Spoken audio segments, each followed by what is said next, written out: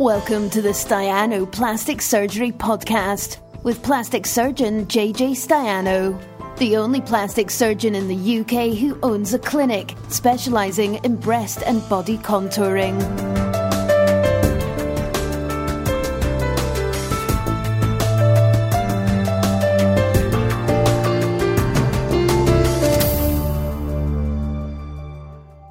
Anyway, I've got some questions already, so I'm going to crack through them.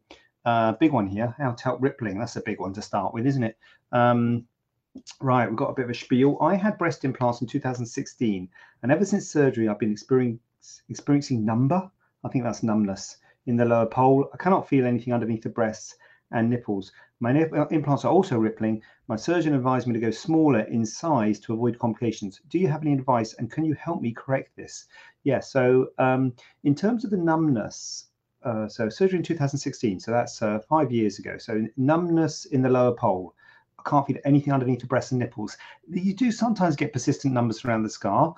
It's not normally a big problem. There's not a lot you can do for the numbness, so can't really do anything for the numbness. That's just something that can happen, unfortunately.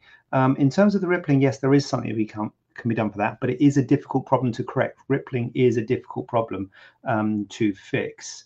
And it is basically a sort of physical thing. If you hold an implant up and hold it vertically, you can see the ripples in it. All implants ripple. The question is, can you see the rippling?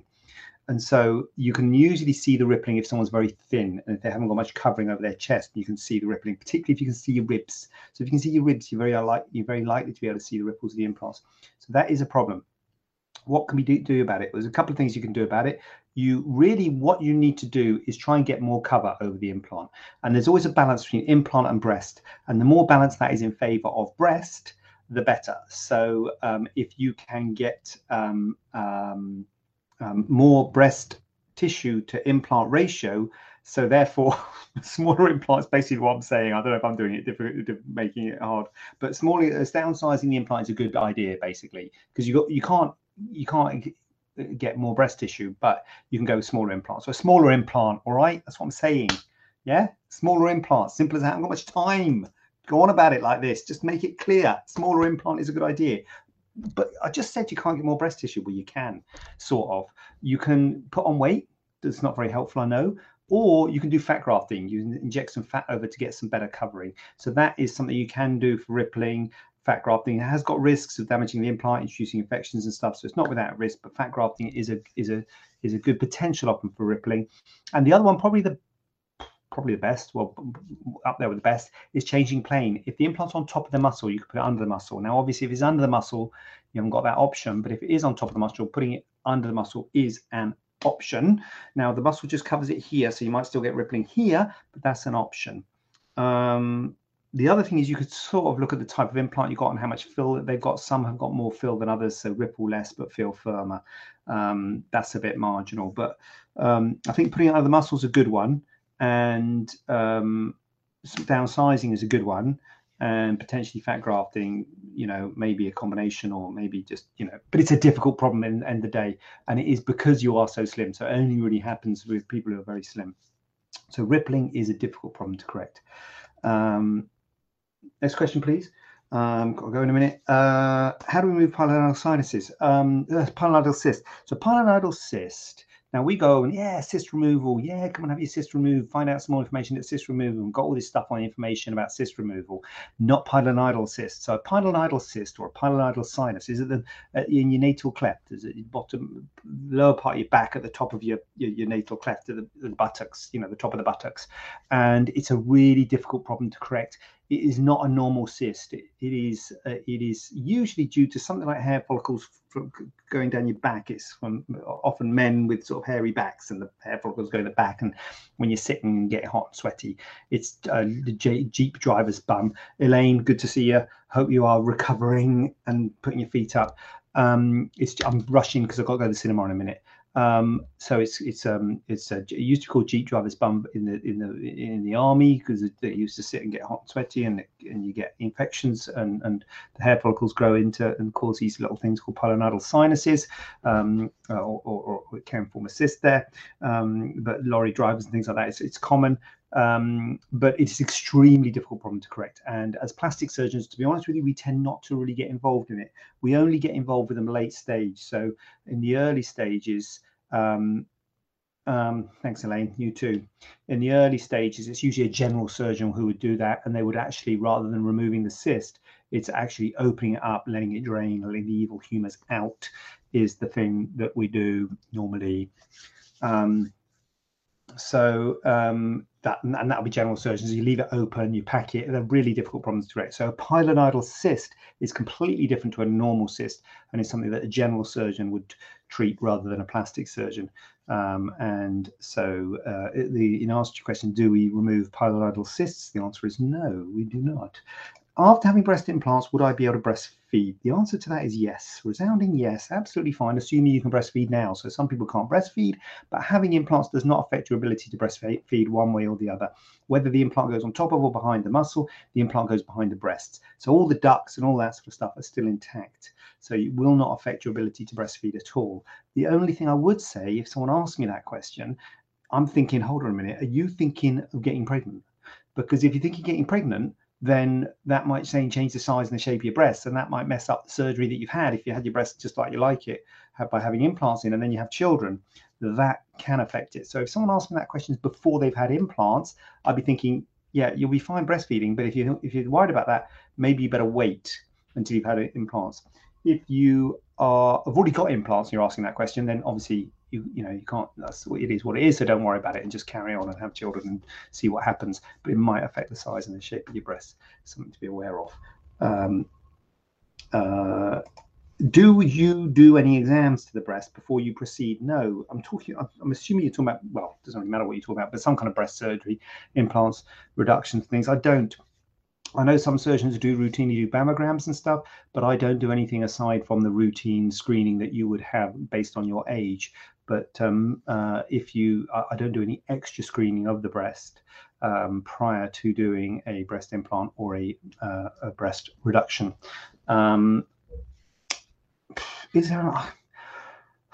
don't know what the argument is for it, because because it's not going to affect your ability. You can still do the screening afterwards if you've developed a lump of things. I mean, you could argue it's a baseline, but it could bring up things which, there's no evidence to suggest that screening for people prior to the routine screening is going to be beneficial. So just because you're having surgery, I think you could argue it, but I don't do it, is the answer. No, I don't do any routine screening to patients having breast surgery, whatever it be. Do I have to have any blood tests before having breast implants? So again, I don't routinely ask for any blood tests. Having said that, the hospitals do. So the hospitals often want certain blood tests. Sometimes they want a full blood count. Sometimes they want a group and save. So the hospitals might want blood tests. I don't ask for them, but if it's hospital policy, what can I say? I work at a hospital. If that's what they want to do, that's what they want to do. Most of my patients are fit and well and don't need any routine bloods. Obviously, if you're not fit and well, we might do some routine bloods on you if you've got medical problems. But the standard patient doesn't have any significant medical problems and doesn't necessarily need to have any tests done. How long is the recovery after having breast implants? Right. Well, you will have a dressing on, you have a bra on straight off the bat.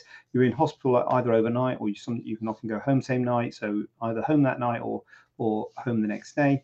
Come back, see us a week later, take the dressings off. During that week, you can wash and shower, move about. It's good to move about, but you will feel a bit knocked back, a bit jaded. You won't feel great. Just take it easy, watch TV, relax, but keep your legs moving, keep your bum moving, keep everything circulating, because we don't want you getting a DVT or anything like that. So the first week, you're not going to feel much. You're not going to feel great.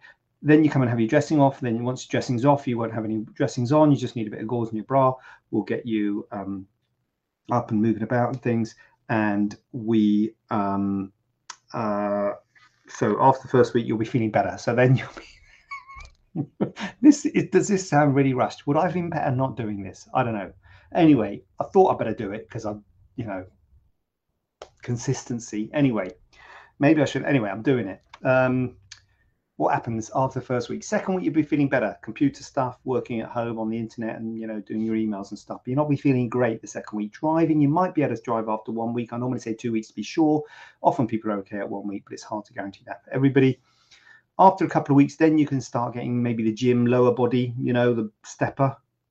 It's called something cross trainer, I think, but not arms. So cross trainer. or what else? The stepper, or the exercise bike's a good one, low impact after a couple of weeks.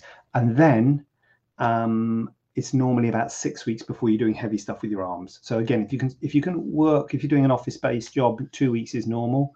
But if you're doing something heavy, if you're working in a warehouse or something, or lifting, then 6 weeks before you do anything too heavy, and then just start doing things heavy at 6 weeks. You don't go straight into heavy stuff. You just start. In terms of the scar, in terms of the settling, the shape, etc., I normally say it starts about 3 months. Numbness, as I say, there's often numbness to start with. It usually settles, but sometimes it doesn't. Like that patient earlier on had a bit of numbness in the lower pole. So sometimes there's a risk of persistent numbness, but there's often numbness at the beginning. So you're looking at that sort of stuff starting about 3 months. It can take 6, 12, or even 18 months for it to really properly settle. So it is a bit of a long haul in terms of the shape and the swelling and all that. But in terms of the immediate work and stuff, it's just a few weeks. Hope that's been helpful. I'm sorry, I've got to go to the cinema. So looking forward to seeing June. Love it. Read the books. Love it. So I'm very much looking forward to seeing that. And I will see you next week. What's happening next week? Well, it's not half term, is it? Or is it? Is it? God, it might be. Natalie, what you got? Hope you're well. Do you do advice consultations? I need some advice. Natalie, you're a patient of mine, sweetheart. I know it was in the NHS, wasn't it? So of course you can get in touch, and I will see you in the clinic. We can do a phone call, we'll do a video call, open door for all of my patients. So if you've ever got any problems, drop me an email. If I can answer it by email, I will. If you want to set up a call, we'll do a call. If you want to come to clinic and see me, we'll come to see me. I won't charge you. I don't charge my patients for any consultations at any time, even if it was, God knows how many years ago was it? Did I actually do anything, or do we just talk about it? I can't even remember now. But it was wasn't it? It was in the NHS. Did I do some breast research? I can't even remember. But anyway, yes, get in touch. Happy to see you. God, right. I've got to go, guys. I've got to go. Right, I am going to go and lie down then. I will see you all next week. I'll see you then next week. Have a question not covered in today's show? Then send it over to info@staianoplasticsurgery.co.uk using the hashtag AskJJ. We'd love to hear from you.